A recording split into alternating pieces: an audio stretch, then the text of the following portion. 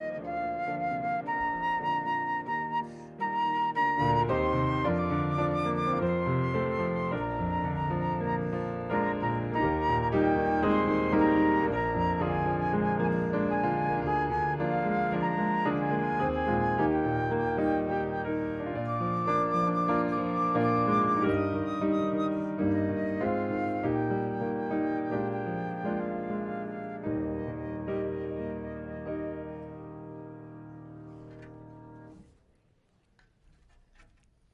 morning, everyone. Welcome this morning to Lake Oconee Presbyterian Church. My name is Jeff Birch, and I'm the pastor here at Lake Oconee. And whether you are here in person or on the live stream, we want to offer you a very warm welcome. We are thrilled you have chosen to worship with us. If you are here for the first time and you are a visitor, we offer a very warm welcome to you. We hope you got a goodie bag, what I like to call a bag of swag, as you came in, that contains some, I think, pretty cool stuff and allows you the opportunity to get to know us a little bit as we desire to get to know you. I'd like to ask everybody, this is whether you are a visitor or a longtime member or attender, to fill out the friendship pads that are before you. They're in the beginning of the aisle here. So if you're seated at the end of an aisle, it's your responsibility to get them started. You didn't know we come here to church and I make you work, did you? And then your job is to get them started, pass them down to your friends down the aisle, and it lets us know who is here. And hopefully, you even say, it's in the name, Friendship Pad. We want to become your friend. Now, I would be absolutely remiss if I didn't wish all the moms out there a wonderful and blessed and happy Mother's Day. And so, happy Mother's Day to all of you, moms and grandmoms and great-grandmoms. We are thrilled to honor you. And one of the things I like to do on some of these days, like a Mother's Day, is I want to honor and acknowledge and celebrate all women, because we're very aware Mother's Day may be hard for some of you for a variety of reasons, and I won't go into all of the reasons. But Jesus sees you, and friends, we want to see you as well. That's part of our heart here, and so we want to do that. Several different announcements. New beginnings continue. You know, I came in this morning and I'm like, something's different about this. We're not doing the Lord's Supper with these little prepackaged things anymore. And so I said to some of the elders, as, you know, here I've been here a year. This month, I came May of 2021. This is the first time we'll be doing the Lord's Supper, and I think it's been a little over 2 years for all of you, where we do it, quote unquote, live. The normal way. The elders will be passing out the elements, all of that kind of stuff. And I thought to myself this morning when I wake up, what if I mess up one of the logistics? And then I reminded myself of what I'm preaching on this morning. There is therefore now no condemnation for those who are in Christ. And I felt free. Church is the place for messing up, and I'm the chief messer-upper. But how thrilling it is, how rich it is that we have the opportunity to partake together of the Lord's Supper. And it is certainly our desire and our hope that you've prepared your heart, as this sacrament is the sacrament where Christ feeds us with himself. One other thing I want to point out to you in the way of announcements, we have an insert. I've been talking, and this is kind of, you might be asking, why is Jeff talking about this Realm app every week? Is he kind of trying to shove it down our throats? No. But it's one of those things as we come out of COVID, and we're looking for ways to connect. This is technology. This is a gift God has given to us. And so we have an insert that gives, so that way if you're tuning me out right now, good, it's written for you. Everything I've been saying the last several weeks is written down right here. Take it home and you can read it. It shares what Realm is. It's a ministry tool that, using technology, allows us to stay connected to each other. That's why the second thing, why are we, and I won't say pushing it, why are we promoting it? Because it strengthens church connections. It's a way, if you are, for instance, a ministry team leader, okay? So Russ Murray is the team leader of the worship ministry team, and he wants to connect with the members of his worship ministry team. He can go right on Realm, email everybody from within the team. You ought to look at the women's ministry. They do this They're getting A pluses right now in terms, Lynn, through the roof. I've seen the communications. It's perfect. But it's a way to straighten. You have the church directory on it. If we all use it, and here's the simple instructions, and they are simple. Computers will not hurt you. I make that promise. Push any, this is why I use computers. You can push any button, and you can't break a computer. Just push anything. But this gives you the instructions of exactly what to push, and you're in great shape. So all the instructions are right here. So, friends, those are just some of the things going on in the life of the church as the prelude, as Mary leads us in the prelude. And I'm grateful, Mary, for you doing that this morning. Let's focus our hearts and prepare our hearts for worship.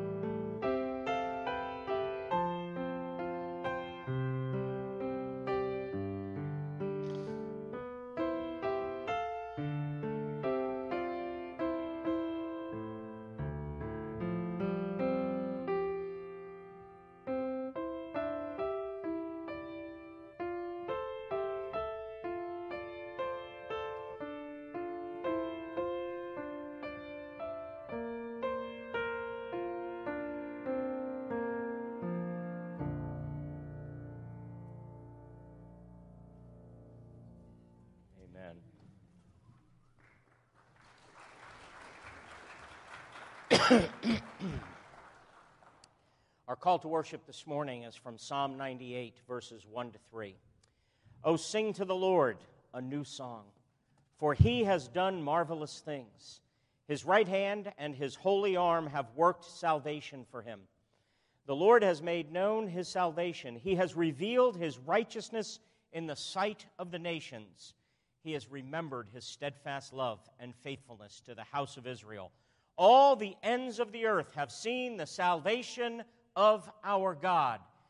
Lord, may we join in singing to you a new song, singing to your glory, to your strength, to your majesty, to your splendor, for your right hand and your holy arm have worked salvation for you. Lord, may we praise you and glorify you, and we invite you into this sanctuary that we may love and behold you through Jesus Christ, our Lord and our Savior. Amen. Let's stand and sing together this great hymn of the faith, "The Church's One Foundation."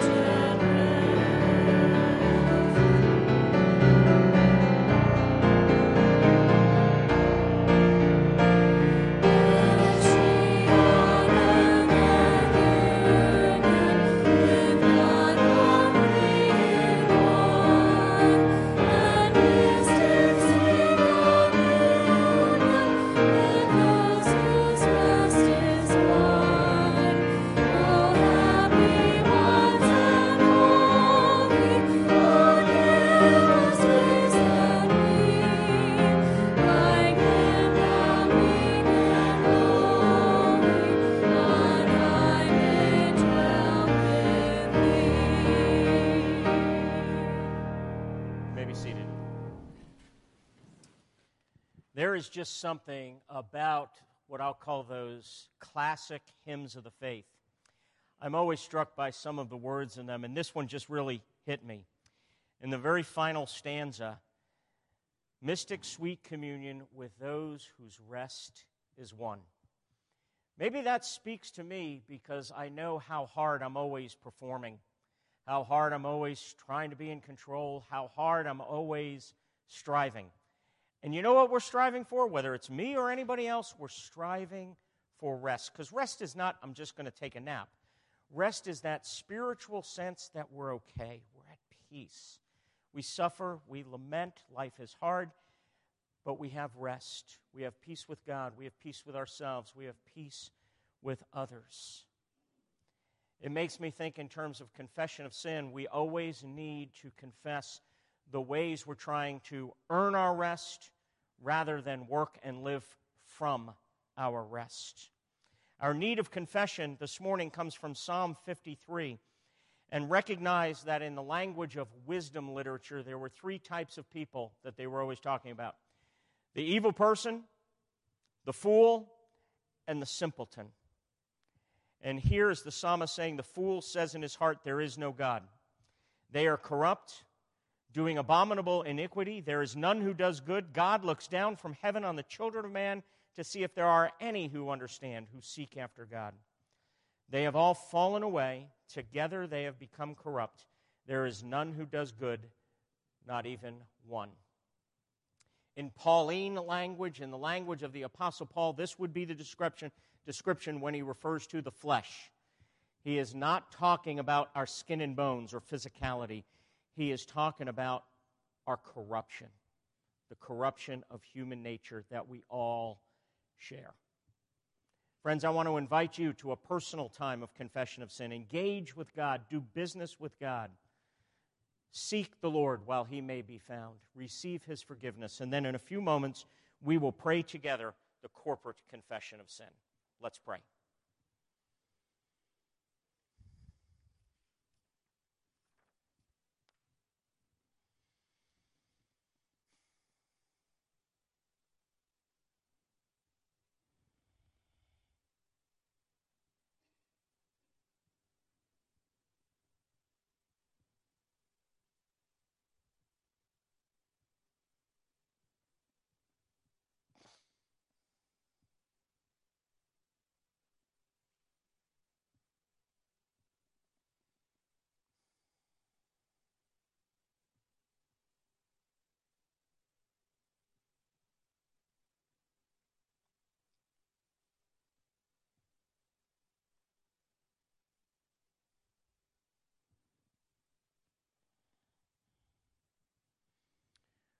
Friends, let us pray together this corporate confession of sin in unison.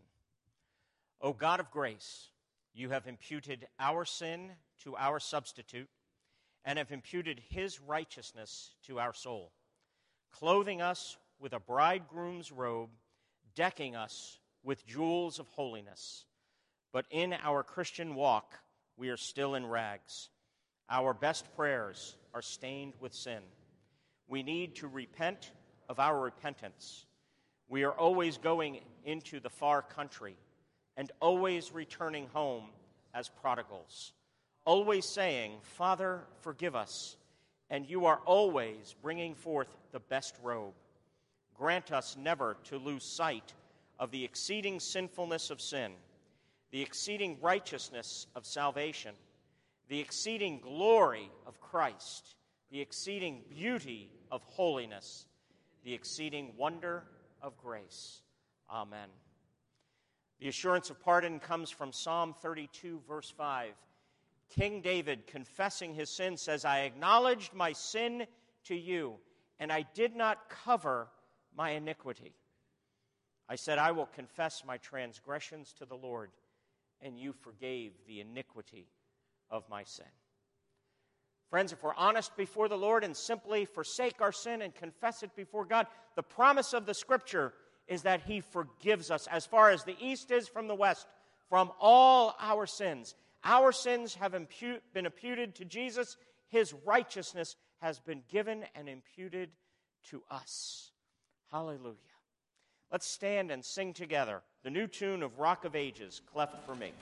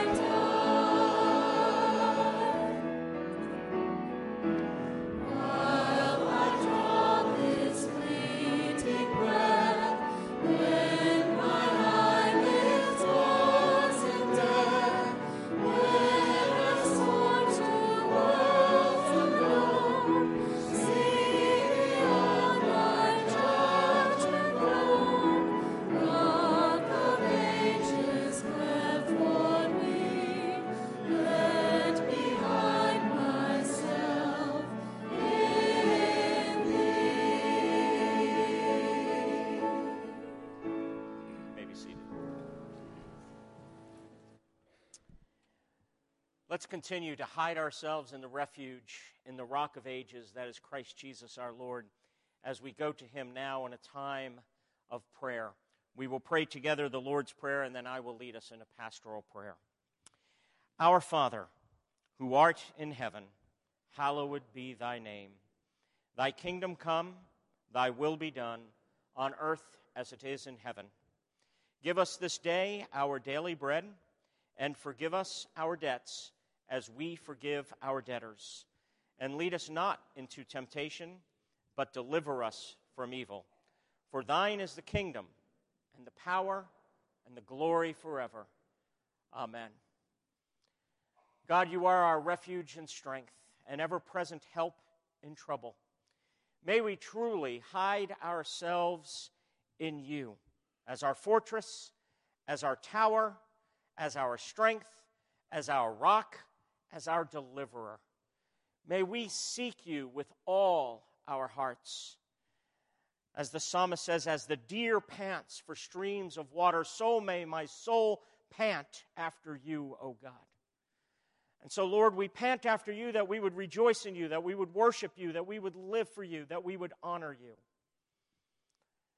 Father, we ask that you would help us, enlarge our hearts, that we may understand the beauty of your holiness, the wonder of your grace, the power of your salvation. We pray for any in attending here, in our community, in and around our area, who do not know you. We pray, Father, that they would come from death to life, come to know Christ as Savior, that we would see new conversions made, that would become a more normal thing, that would be something we pray for and something we seek and something we pursue. We're mindful, Father, to pray for those who are struggling. And we know that not all struggles are physical. We pray for those who are undergoing various treatments, undergoing various surgeries, recovering from different things. We do remember those who are afflicted physically, but we also remember those who are hurting emotionally, those who have suffered loss, those who have suffered trials of various kinds, as James puts it. Lord, as Jesus, you taught us to pray for our daily bread that is so much more than physical. We need to have the God of all comfort and the Father of all mercies touch our hearts in very real ways. We need to have you close. And so, Lord, with a desperate dependence, we cry out to you. From wherever we are, we bring our whole selves to you. We bring our joys, but we bring our hurts. We bring our happiness, we bring our sorrows and our laments. We cry out to you, the living God. You are the bread of life, Jesus. Give us today our daily bread. We look to you in a desperate dependence that you would feed us with yourself. Father, as we approach your word in a few moments and come to your table, we just thank you for the wonder of grace. We pray that you would open our hearts to the truth of your word, and it wouldn't just be academic truth, but it would be truth that's living and active, that would pierce our hearts, that would comfort us, would challenge us, would teach us. That mind and heart, holistically, we would worship you and be transformed. Father, thank you for this time, as we sang earlier, mystic, sweet communion for those whose rest is won. We enjoy that communion. We pray for that communion. We pray as we continue to worship in the giving of our offerings. In Jesus' name, amen.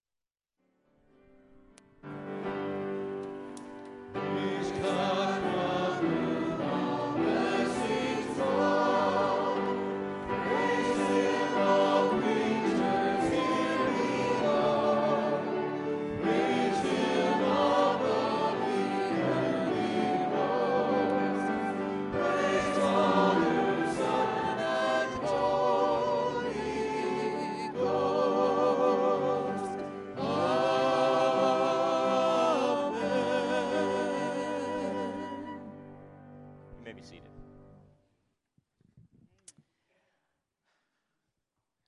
Carlton, that was amazing. Thank you. I feel like I need to take a deep breath. Anybody else? I just feel like you take all of that in, and now I'm supposed to preach. I feel like I need to take a deep breath. That was wonderful. Let's pray together. Lord, we thank you that we have this opportunity now to approach your word and to worship you in this way. And we hold on to your promise that your word does not return empty or void. It will accomplish what you have purposed and set out for it to accomplish. And so with that, we just give you thanks, and we depend upon you, and we ask that you would open the eyes of our hearts that we may know the hope to which we have been called. In Jesus' name, amen. All right, we have finally made it. How many of you have been excited saying, he's getting close to Romans 8? We're at the base of the mountain, Mount Everest. We have whatever, I was never a mountain climber, by the way. So we have whatever our gear is called, whatever that is, rappelling or all that kind of.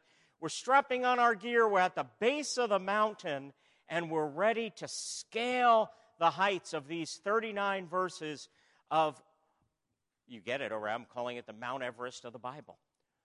We are climbing the heights of, and we begin in verse 1. Hear, friends, the word of the Lord that says, there is therefore now no condemnation for those who are in Christ Jesus. I don't know about you, I feel like mic drop right after that. For the law of the Spirit of life has set you free in Christ Jesus from the law of sin and death. For God has done what the law, weakened by the flesh, could not do.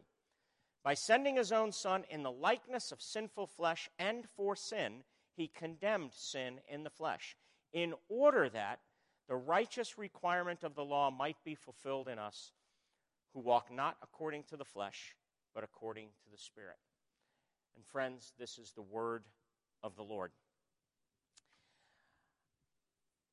I cannot believe, I've been here 1 year, this week, this month, the talent that is in this church just blows me away. Whether it's Amy in the choir every week, Carlton, and Mary. Where did Mary go? She's got to be still here. There she is over here. I'm not going to embarrass you, Mary, but that was wonderful. And it makes me think of something about myself. I regret that when I was younger, I did not take up music more. Yes, in 5th grade, I took drum lessons, and I was in whatever they called the band, and I think it was more to annoy my parents, just making noise in whatever side room we have. You know, it's kind of like you have to take an instrument, you have to take music class. What instrument are you going to do? Ha, I know, drums. Make a lot of noise. I enjoyed doing that. I discovered very quickly didn't have a lot of talent. You know, I'm the definition when it comes to sing. I've never been asked to sing in a choir. Don't ask me. I'm the definition of make a joyful noise. I'm good at that. I sing in the shower. I wish my wife, my son, they are uber talented when it comes to music. Joel taught himself how to play guitar, picking up all of those things. Now, why do I bring that? Because Romans 8, not only can it be described as climbing Mount Everest, but it's also like a spiritual symphony. As a matter of fact, Johann Sebastian Bach, in his cantata named, and I'm going to give you the English translation of it, because I can't also translate the other languages, Jesus, My Joy, was based on and had as its background Romans chapter 8. Because Romans chapter 8 is all about two things. It is all about how to experience God. Not just know theological abstractions. Not just know the academic information, but to actually experience God, and to do so through the work of the Holy Spirit. Because the Holy Spirit's job is to help us experience God. Dane Ortland, in the book Gentle and Lowly that we've been going through in our adult Sunday school, says that the Holy Spirit's function, the Holy Spirit's main role, is to help us feel the heart of Christ. And Romans 8 is a tremendous treatise, if you would. What Paul is doing is he's talking about how to experience God through the work of the Holy Spirit. Now, there's two pitfalls that we need to avoid in approaching Romans chapter 8. How can we avoid the two pitfalls, the twin pitfalls of, on the one hand, feeling like this is all too familiar? I've heard this all before. This is, okay, we're going, there's therefore now no condemnation, and we get to the end, for I'm convinced in neither height nor depth. How do we get that it's not old hat, so to speak? Or, on the other hand, focus too narrowly on all the particular verses? Bach would have put it, and I've read commentators who've put it this way: how can we hear the symphony, not just the notes? Because Romans 8 is a symphony, and we're only beginning it this morning. It will build up over the next 6 weeks until we get to the crescendo of verses 31 to 39 that says, what shall we say in response to this? If God is for us, who can be against us? Anybody need that right now? Anybody feel like, wait a second, I'm not feeling a whole lot of God being for me? See, we need to hear the symphony. And one of the things we have to remember is that Romans 8, and specifically Romans 8, 1 to 11, that we're looking at this week and next, lie at the very heart of Romans 5 to 8, this section we've been looking at as a whole. Remember, we've been looking at the fact that the gospel is a new exodus. We're free from our Egypt. We've been liberated from our Egypt of sin and death. That's why I titled this sermon, The Gift of Freedom. That was Romans 5 and 6, but then Romans 7, Paul is alluding back to the story they would have heard of, and the issue is the law. What do you receive at Mount Sinai but the law? And Romans 7 ends with, wretched man that I am, who will deliver me from this body of death? Thanks be to God through Jesus Christ our Lord. And then verse 25, so then I myself serve the law of God with my mind, but with my flesh I serve the law of sin. And then he goes right into, there is therefore now no condemnation for those who are in Christ Jesus. For the law of the Spirit of life has set you free in Christ Jesus from the law of sin and death. Here's what I want you to realize about the Spirit. The Spirit is the giver of life. The Spirit is the one who breathes life into his people. Jesus and the Spirit do what the law could not do.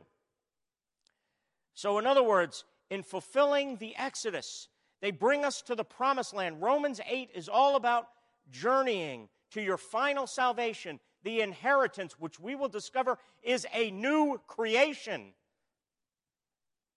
through the wilderness, led by the Spirit. So what is the job of the Holy Spirit? Tim Keller puts it, the Holy Spirit's job is to show us and convince us that nothing can separate you from the love of God. That he can't lose you, and therefore you can't lose him. To the degree that we don't understand that, our life is defective. Oh, we may be Christians. You can be a Christian without understanding or really knowing this. You can be a Christian without experiencing it. But God wants you to experience that. And he's given you the Holy Spirit to unite you to Jesus, to indwell you, to not lead you like he led the saints in the Old Testament externally, but to indwell you internally and lead you to union with God. So let's take a look at these opening verses, verses 1 through 4. And remember, we're only beginning this week. We're taking step one. We're not even that high up on the mountain. We're barely going to make it through the first movement of Bach's cantata. We're just barely starting.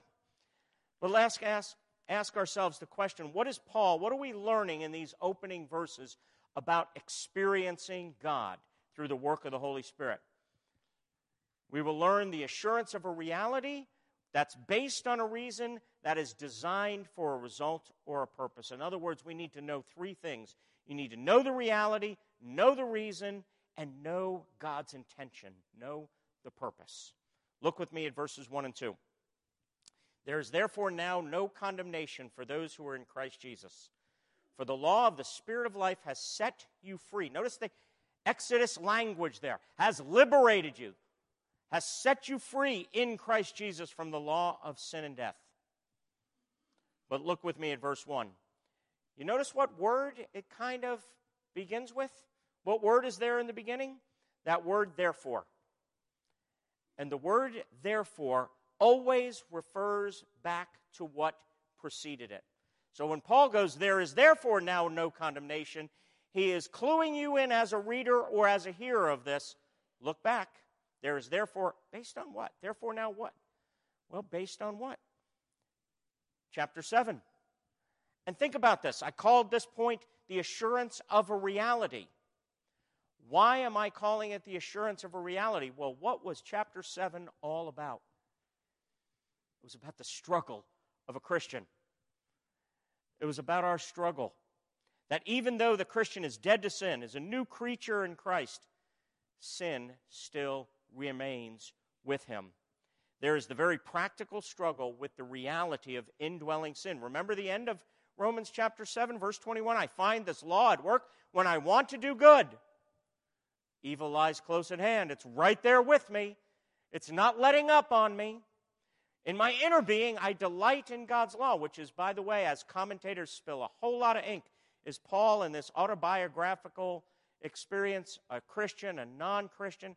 I side with the commentators that say he must be a Christian here because a non-Christian could not delight in God's law from his inmost being.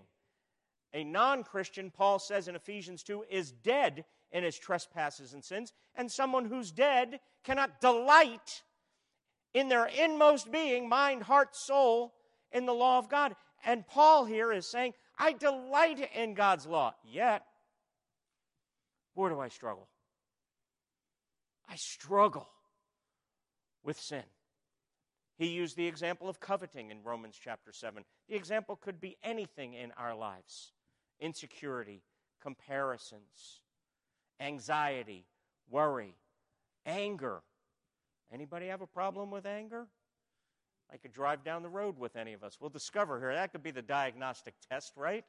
See if we have an issue with that. Lust, greed, whatever it might be. And so Paul is talking about the practical struggle with sin of a believer. I'm a Christian, and yet life is hard. I want to do good, and yet evil is right there with me. And so Paul is coming in. This is intensely practical. He says, even though I still struggle with sin, there is therefore now no condemnation. He says, you are going to go under unless you understand this. In the teeth of your continual struggle against sin, in the teeth of living within the reality of sin and death that is all around us, you have to know this incredible truth. This is the thing Christianity is all about. This is for those whose rest is won. We're not striving for rest. The rest has been won. What does this mean? There is now no condemnation for those who are in Christ Jesus. We need to realize this is a legal term. I'm going to teach you a little Greek here. I don't do this every week. But I think it's important you learn a little Greek here. The Greek word that's used here is katakrino. And katakrino is a compound word. You all understand your 8th grade English, right? It means two words coming against. Kata means against. Krino means verdict. Put them together. Katakrino means verdict against. A judgment. A verdict or judgment against. And Paul is saying there is therefore now no katakrino. No verdict against those who are in Christ Jesus. No judgment against, no verdict against the person who is in Christ. No more punishment. God has forgiven you. He's taken the punishment himself. He has canceled the debt. And most of us say we understand or believe this. And I kind of go, do we? Because this doesn't simply say that we are no longer condemned. It says something much, much stronger. It says there is now no condemnation. It doesn't exist. The verdict of the last day has been brought forward into the present. And there is therefore now no condemnation. See, I want to try to get practical. How is it that we live? See, typically, Tim Keller puts it this way. He says, we become Christians and we feel joy. The burden's been lifted. I'm a Christian. I'm forgiven.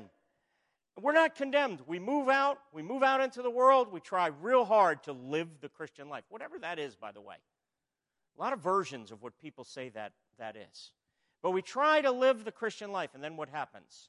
When I want to do good, evil is there right within me. So we fail, and we feel condemned. And so we confess our sins. We repent, and we feel forgiven, no longer condemned. Then we go out again, and we sin again. We fall again, condemned again, and we get in this cycle. Tim Keller says it's like plucking flowers. He loves me. He loves me not. He loves me. He loves me not. But listen to what Paul is saying. He is saying there is no more condemnation. This is radical. Condemnation for the Christian does not exist. That means you go out and you try to live the Christian life. He loves you, and you blow it, and he loves you. That could be too radical for a lot of us, can't it? We go, what's going to be the incentive? What's the point then of confessing sins? Jeff, you contradicted yourself. You had us confess sins earlier in the service. Why in the world did you do that? Well, I didn't do that, and we don't do that each week because somehow we've sinned, and we're out, and we need to confess to get back in. That's not Christianity. Once in, you're always in. But what happens when you sin? We break relationship. We violate relationship. Okay? What happens? Now I'm putting pressure on myself with this illustration. What would happen if I forgot to call my mother this afternoon, wishing her a happy Mother's Day? Would she kick me out of the family? No. But if I forgot, what would confession be all about? To restore relationship. To restore what's not lost. Relationship is still there. I'm still her son. She's still my mother. But I would need to restore that friendship so that there would be freedom there. There would be love there. There would be no more barriers there. We confess sin. See, so often we act in the Christian life like, he loves me not. It's like doing a dance. Instead of, he loves me and I sin, and I've broken the heart of my lover. I've broken the heart of my best friend. I've broken the heart of my heavenly Father, and I repent joyfully. See, here's a question for you. How many of you have joy in your repentance? How many of you, when I come to that part of the service and I say, here's our need of confession, you're going, yes! Or are you going, oh boy, he does this every week. I can't wait for him to forget this one week. We're not believing the God. You're not believing. There is therefore now no condemnation. See, how would we be different if we would realize this? We need to recognize this is the foundation for all Christian joy. We would be more free. We would be more secure. We would be less defensive. Let me just give one example. I think we'd have less comparison that we have if we believe there is therefore now no condemnation. My good friend who's a PCA pastor up in Baltimore, Mike Kanjian, said this about human comparison. He says, and I put it, you have this, you can take this home. It's in your reflection for this morning. He says, human comparison is a poison we drink for all the wrong reasons, and it always kills. It kills relationships, it kills friendships, it kills memories, and it kills from the inside out. The secret to enjoying God's fatherhood is not in pretending that we deserve it, which always leads to unhealthy, ego-driven self-loathing, but instead to remember who we are and how deeply God loves us in Jesus. The Father's love for Jesus means that I don't have to pretend that I'm worthy. I am loved because of Jesus. There is therefore now no condemnation for those who are in Christ Jesus, because the law of the Spirit of life has set you free. You are free. Are we living free or not? Let's move on to the second point. How do we know this? The second thing we need to know. You need to know the evidence. You need to know the reason. You need to convince yourself. We're very good at doubting these truths. Look with me at verse 3. Verse 3 says, "For God has done what the law, weakened by the flesh, could not do. By sending his own Son in the likeness of sinful flesh, and for sin, he condemned sin in the flesh." Now I'm going to be very brief here. What could the law not do? He says, God has done what the law, weakened by the flesh, could not do. What could the law not do? The law could not give life. It could offer.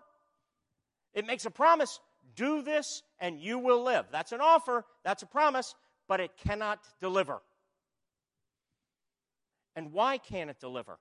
It's not the fault of the law. The law reveals the heart of God. The law is perfect because it's weakened by the flesh, because of the flesh. And remember, the flesh, again, is not our physicality. The flesh here is that part of us, that rebellious and corruptible state of humankind. It's that within us that opposes God. It's that within us that causes us to be the fool who says in his heart, there is no God. That's why it says all have turned away. All have become worthless in that sense. So that's what the law could not do. What did God do? What did God do? First of all, it tells us that what he did was he sent his Son to become human in the likeness of human flesh. Although Jesus never sinned, he became like us, subject to our weakness, subject to our temptation, like us in human flesh. And second, he became a sin offering. It says he condemned sin in the flesh. In other words, when Jesus died, it wiped out the debt by Jesus paying it himself. That is why if we're feeling condemned, if we're embracing and taking shame upon ourselves, we are refusing to believe the truth of this verse. The very practical thing that we need to do is preach to ourselves the evidence that God has condemned sin in the flesh. See, we're always preaching to ourselves evidence of some kind. You might be preaching the evidence to yourself of what your parents said, or what a friend said about you, or what a spouse says about you, or an employer, or what you say about you. You know, every time we're doing this, we are preaching to ourselves. We are the best at talking to ourselves. How often do we talk to ourselves? There is therefore now no condemnation. I am presented to God above reproach. Shame has been lifted because it was tattooed upon Jesus. So there's no condemnation for the Christian. If I am condemning myself or feeling condemned, I am believing that there is somehow condemnation left. And that means I'm somehow believing, this is the evidence I'm believing, that what Jesus did on the cross was not enough. That Jesus' work on the cross was somehow insufficient. Why all of this? What is God up to? God's intention, verse 4, in order that the righteous requirement of the law might be fulfilled in us who walk not according to the flesh, but according to the Spirit. God's intention is that the righteous verdict of the law might be fulfilled in us. Not by the law, but by the Spirit who gives life. N.T. Wright, one commentator on this passage, says, the life the law intended, indeed longed to give to God's people, is now truly given by the Spirit. The Spirit indwells God's people in Christ as the Shekinah glory of the Old Testament indwelt the tabernacle in the wilderness or the temple in Jerusalem. See, the Spirit does now, in this age of the history of redemption, what the cloud and the fire did in the wilderness. Going back in our community Bible reading, remember as we were going through the Exodus and all the times in the wilderness, what the people of God were told to do? Watch that front door. See that cloud hovering over it during the daytime? If you see that cloud lift, march. Move forward. It stops, you stop. If it's at nighttime and it's a fire and it lifts, walk. But it was all external, right? It was all external. What could it not do? It didn't impart life. Where does the Holy Spirit live now? Inside of us. Indwells us. Not as a visitor. It's not like we're Motel 6 with leave the light on.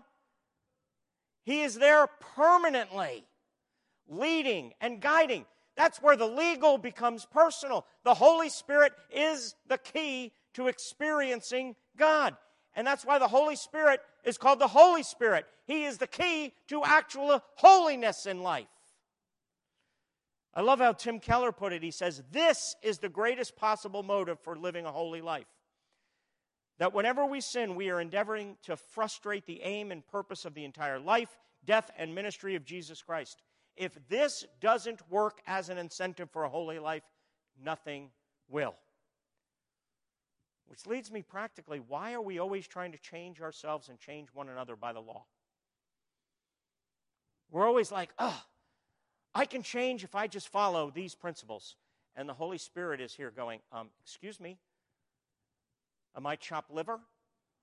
Why don't you walk with me and I will lead you to experience and to feel the heart of Christ. And that will change you. See, the bottom line is I don't really think we trust. We say we trust. Do we really trust the Spirit and Jesus and the promises of the gospel? Because the promise of the gospel, God has said it. He began verse 1 with a therefore. There is therefore now no condemnation. That kind of freedom, rather than leading you to live an autonomous life, its intention is that the righteous requirement of the law, not as a set of behaviors to do, but to have a comportment and a disposition and a heart that is given over to love God and love people, will be fully met in you who walk not according to the flesh, who walk not according to that principle that is within you to oppose God and rebel against God, but according to the Spirit, who leads you to feel the heart of Christ for you. Oh, friends, this is only the beginning. We've only taken one step up the mountain. This is the first movement of the symphony.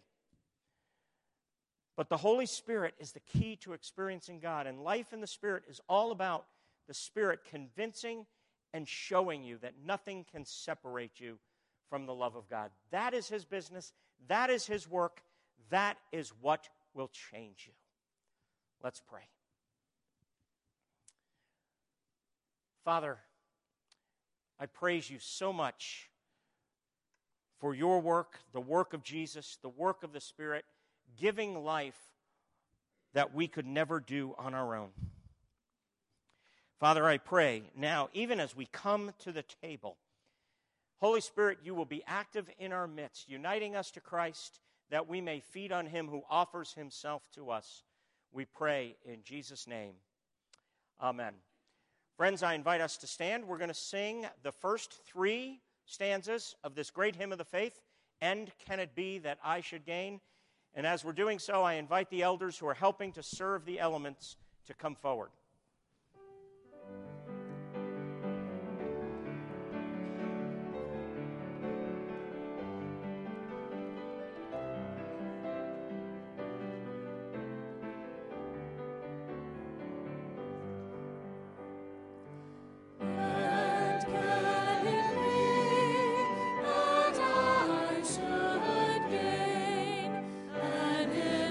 Interest in the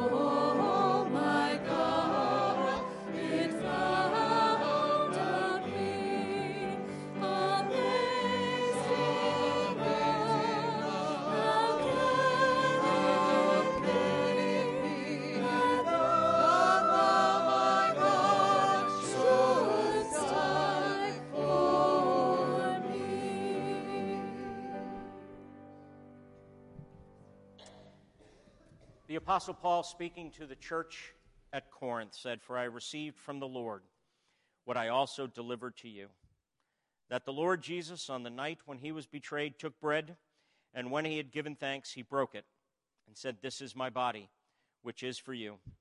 Do this in remembrance of me.' In the same way also he took the cup after supper, saying, 'This cup is the new covenant in my blood. Do this as often as you drink it in remembrance of me. For as often as you eat this bread and drink the cup, you proclaim the Lord's death until he comes.'" What does it mean to do this in remembrance of me? This is a service of covenant renewal where God, through Jesus and his Spirit, is feeding us with himself to strengthen us in grace, the only thing that will renew us, the only thing that will change and transform us.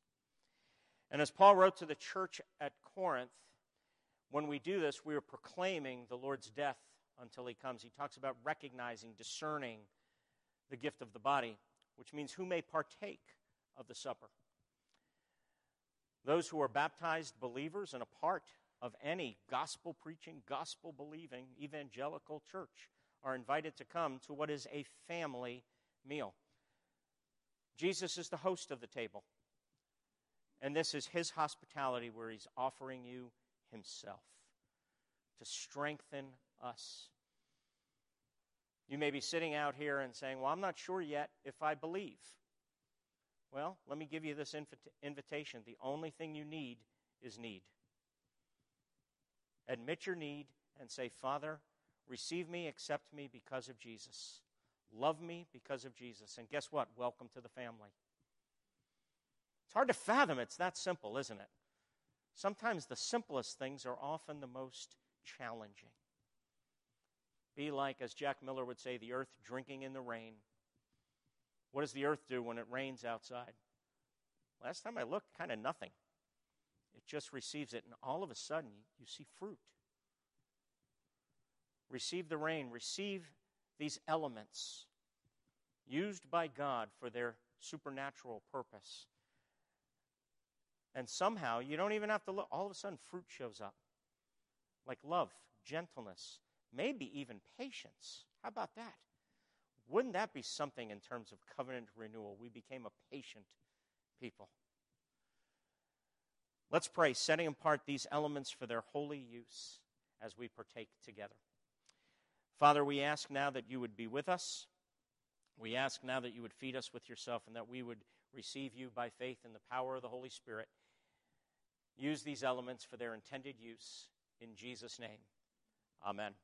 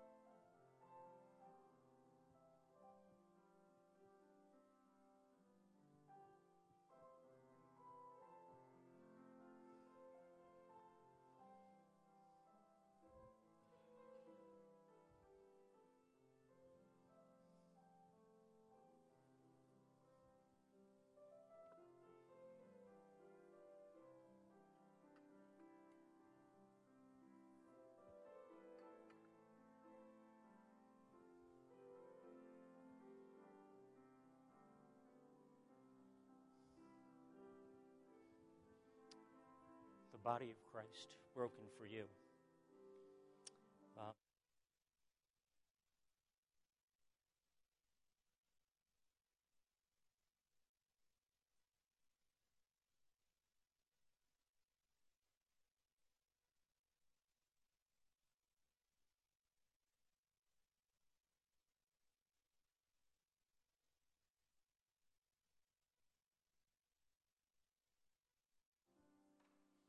On the night Jesus was betrayed, after taking bread and breaking it, he said, "This is my body, which is given for you. Take and eat. Do this in remembrance of me."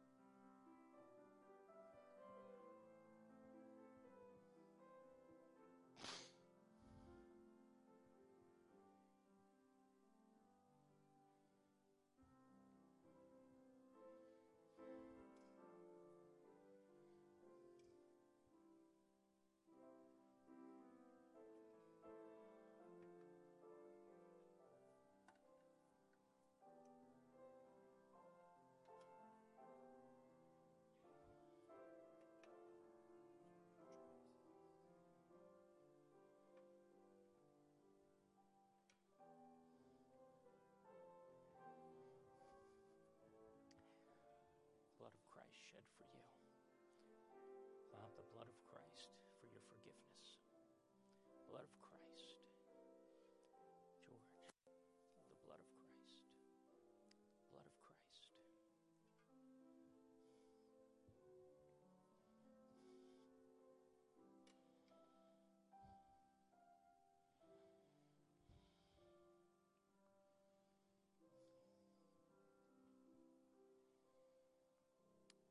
In the same manner, our Savior took the cup, saying, "This cup is the new covenant in my blood, which is shed for many for the forgiveness of sins. Drink all of it."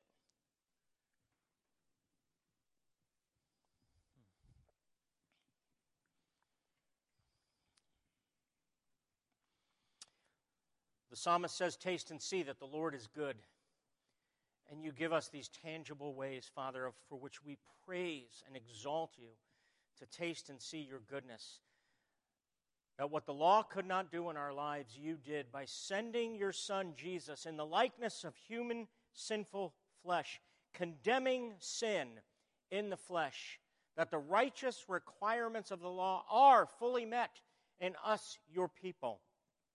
You see us and you view us as law keepers. May we go from this place living that set-apart, holy lives, loving you and loving one another for the sake of Jesus Christ, who has purified us as his bride and his people for himself. We pray in Jesus' name. Amen. Friends, let's close our service singing the last two hymns of And Can It Be? Let's stand together.